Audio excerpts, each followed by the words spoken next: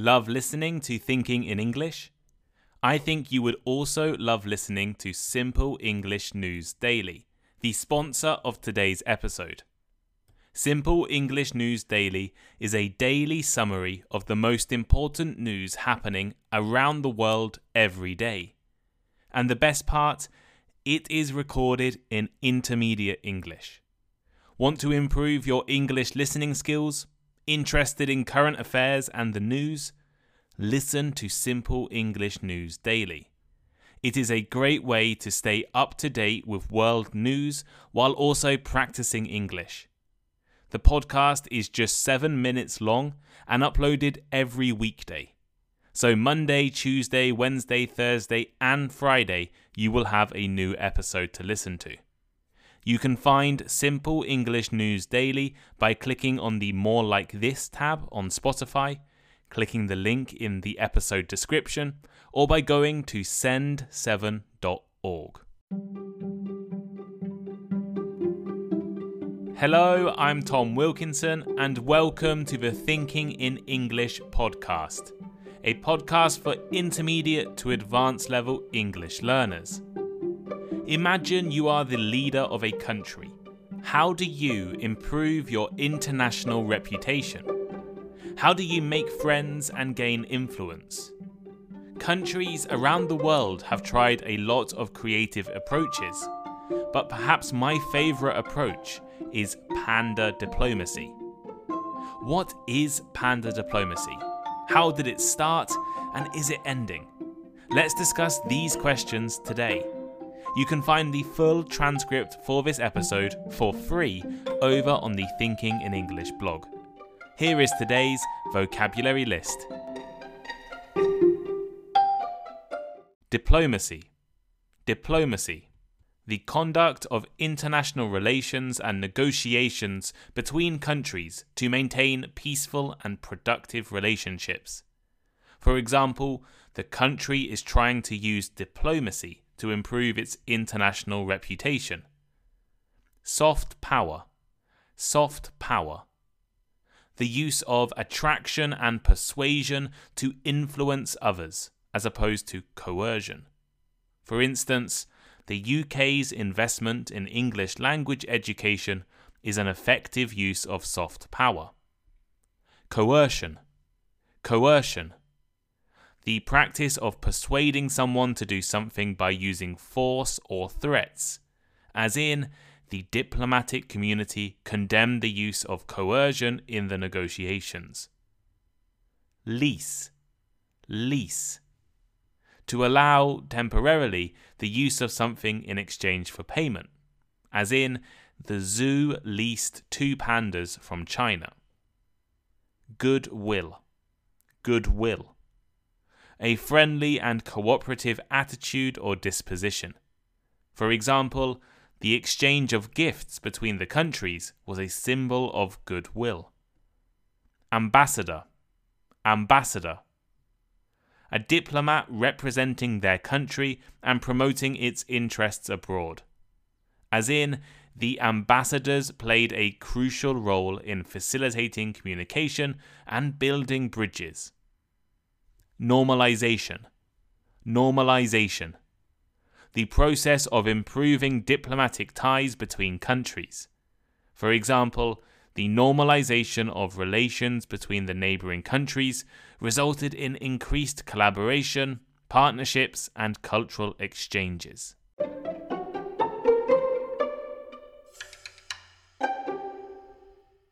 Keeping peaceful and productive relationships in our world of many countries, languages, religions, and cultures is obviously a challenge. This is why diplomacy and diplomats are so important. Diplomacy has many different forms. It involves sending groups of representatives to other countries to act as your voice in that country. These are the embassies, consulates, and high commissions found in most capital cities. Diplomacy also appears in international discussions and negotiations at conferences and meetings. representatives of countries, regions, and international organizations come together to discuss and negotiate agreements and treaties. They may be discussing the environment and global warming, human rights, migration, or any other international issue. Diplomacy is also connected with the concept of soft power, which involves influencing others through attraction and persuasion rather than coercion. There are examples of soft power all across the world. South Korea's government helps fund K-pop studios and Korean dramas, which have increased the popularity and cultural power of Korea in recent years. The British government helps fund the British Council, which teaches English and organises cultural events in over 100 different countries. And I studied Chinese in Taiwan thanks to a Taiwanese government scholarship designed to get young people interested in Taiwanese society. One of the most famous examples of soft power comes from China in the form of Panda diplomacy. Panda diplomacy refers to China's policy of gifting or leasing pandas to countries as a symbol of goodwill and friendship. Rather than relying solely on traditional political or economic strategies, China turned to the adorable black and white bears to strengthen their international relations. Giant pandas are more than just cute and cuddly creatures. They are considered one of the key symbols of China and the country's national animal. They also hold significant symbolic value, often representing peace and harmony. The choice of pandas in diplomatic exchanges is based in the belief that their gentle nature and charming appearance can help overcome cultural gaps and create positive connections between nations. For decades, key political decisions or treaties involving China often coincided with the gift or loan of a panda.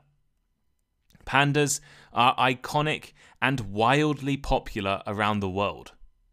I have personally seen the massive lines outside of the zoo in Tokyo to see Japan's pandas in the months before they were sent back to China. They were incredibly popular, almost acting like cultural representatives or ambassadors for China, while making the zoo a lot of money in visitors and merchandise. An interesting term I found researching for this episode is pandanomics. In a nutshell, zoos which have pandas are far more successful than zoos without pandas. Edinburgh Zoo in Scotland apparently had 4 million extra visitors and earned £5 million more in revenue after just 2 years of hosting pandas. In Japan, the panda Shang was so popular that the entire area of Tokyo surrounding her zoo received an economic boost after her birth, and a platform that hosted a live stream of her enclosure experienced a large rise in stock value due to the panda. And as China is the only country to have wild populations of pandas, as well as conservation areas and care facilities, they control the supply of these animals to zoos and parks. If you want a panda, you need to be on China's good side. China is agreeing a new economic or trade deal. A panda will often be involved. A country stops recognizing Taiwan as a country and instead only recognizes China. They might be given a panda. China wants to improve its reputation in a country. Panda. Let me give you some recent examples, or I guess kind of recent examples of panda diplomacy. Japan received 2 pandas in 2008 after the Chinese leader Hu Jintao visited the country. Hu Jintao wanted to promote friendly relationships between the 2 Asian nations. Also in 2008, Taiwan accepted pandas after a change in its government to the more China-friendly Kuomintang party. And in 2018, Finland supported the One China policy, the idea that there is only one China, meaning that Taiwan should not be independent. And in return, Finland received 2 pandas. In each of these cases, pandas were used by China as a symbol of positive relationships or to reward decisions they agreed with, like Taiwan voting for a pro-China government, or Finland supporting China's policy. In fact, after the 2008 earthquake in China's Sichuan province, around 60 pandas needed to be rehomed. Virtually all of them were gifted to countries that China needed or wanted good relations with. For instance, Australia was gifted pandas, and Australia is perhaps China's most important supplier of heavy metals and rare materials. I guess an important thing to mention here is that since the 1980s, China does not gift pandas anymore. Instead, they lease them to zoos around the world. Usually, the lease is at least 10 years long, and any panda cubs born belong to China, and it can cost up to $1 million a year to accept a panda from China. And that doesn't include the cost of caring for or feeding the animals. Panda diplomacy is not exactly a new or entirely recent phenomena.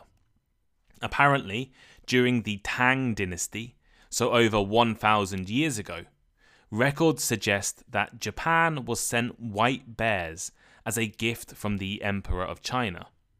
Experts now suggest these white bears were giant pandas. The modern tradition of using pandas as a diplomatic tool began during the Second World War. The US had been supporting the Chinese ruling party while under attack by the Japanese. And in return, the wife of China's leader organized for live pandas to be presented as a gift. However, it is important to point out that this was a very different China to the China you know today.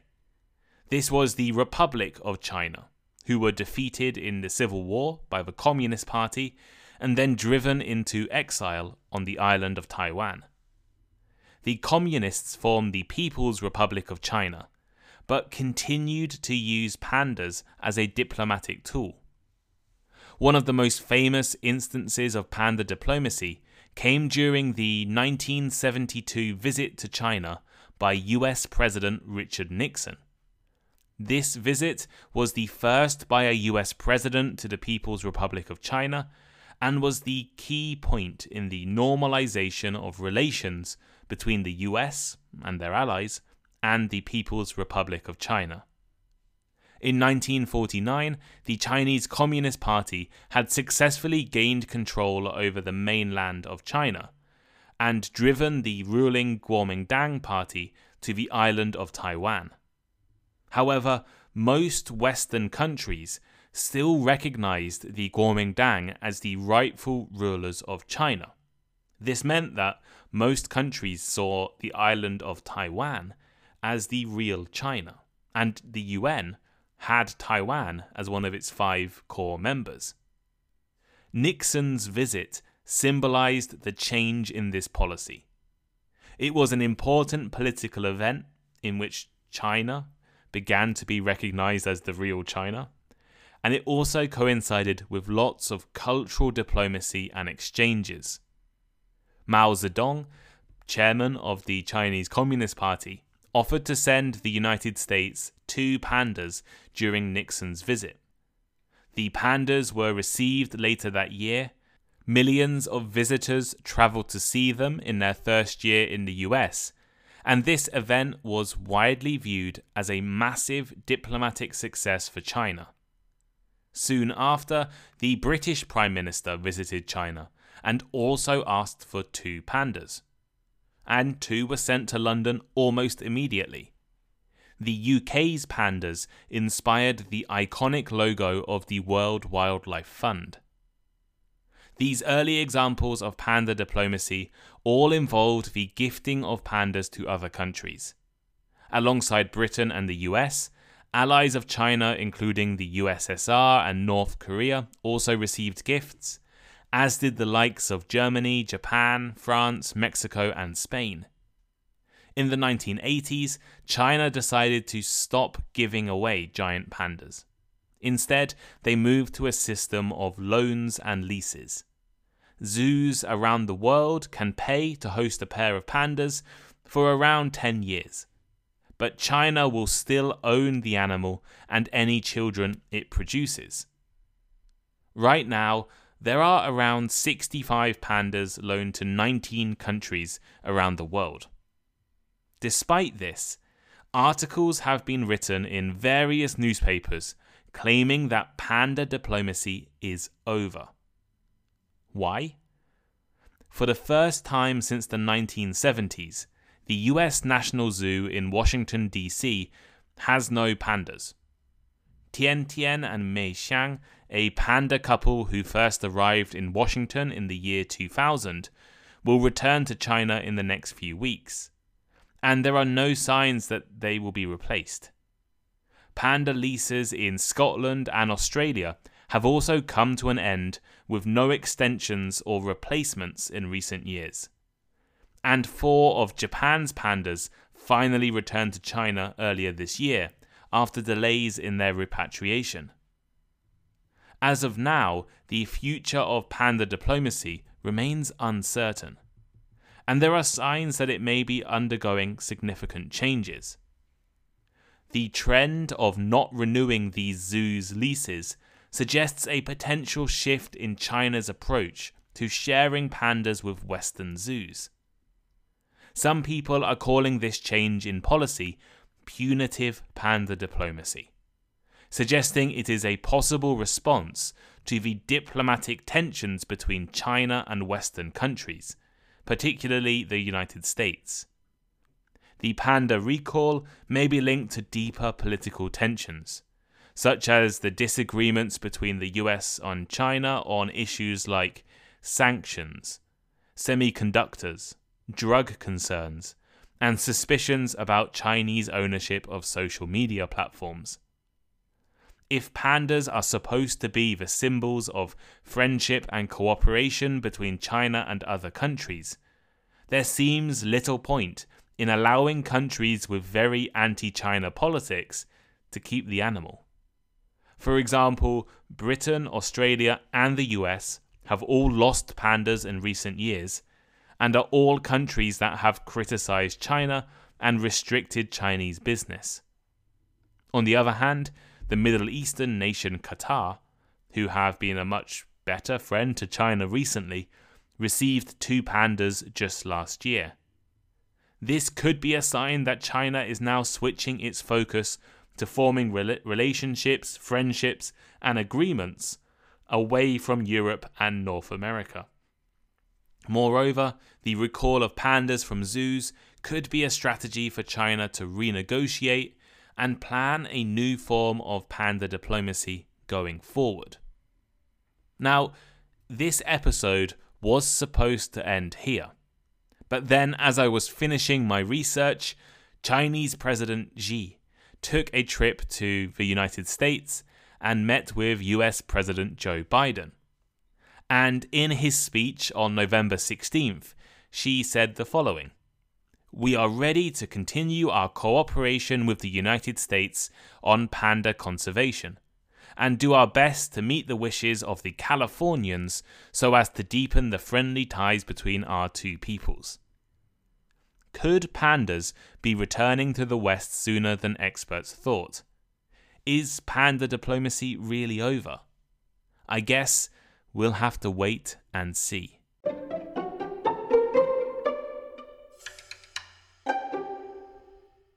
So here is today's final thought. Panda diplomacy, a unique and symbolic form of diplomacy, has played a significant role in China's diplomatic strategy. These beloved and iconic creatures have been used to promote goodwill and create positive relationships with other nations. Over the years, the tradition of gifting pandas has evolved into leasing to zoos across the world. But recent trends suggest a potential shift. The recall of pandas from Western zoos raises questions about China's diplomatic intentions amid geopolitical tensions.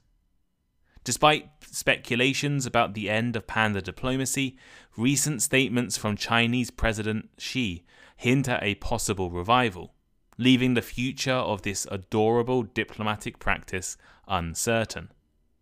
But what do you think? Should pandas be used as a diplomatic tool? What ways does your country have of improving its reputation around the world? I come from the UK. The UK government has many different ways it tries to improve its reputation, including the British Council, which teaches a curriculum around the world that's designed to teach you about Britain, the UK, and improve your understanding of the UK. Thank you for listening to today's episode. You can find the full transcript over on the Thinking in English blog, and please consider becoming a Patreon subscriber. Without my Patreon subscribers, I cannot continue thinking in English, and you get many great benefits. In fact, in 2024, I'm probably increasing the price of the Patreon memberships. So join right now, and you won't have to pay a higher price ever. Your price will be locked in. So join right now. Bonus episodes, lots of other cool things. Yeah, thank you. But that's enough promotion of myself. Have a great day, and I'll see you next time. Goodbye.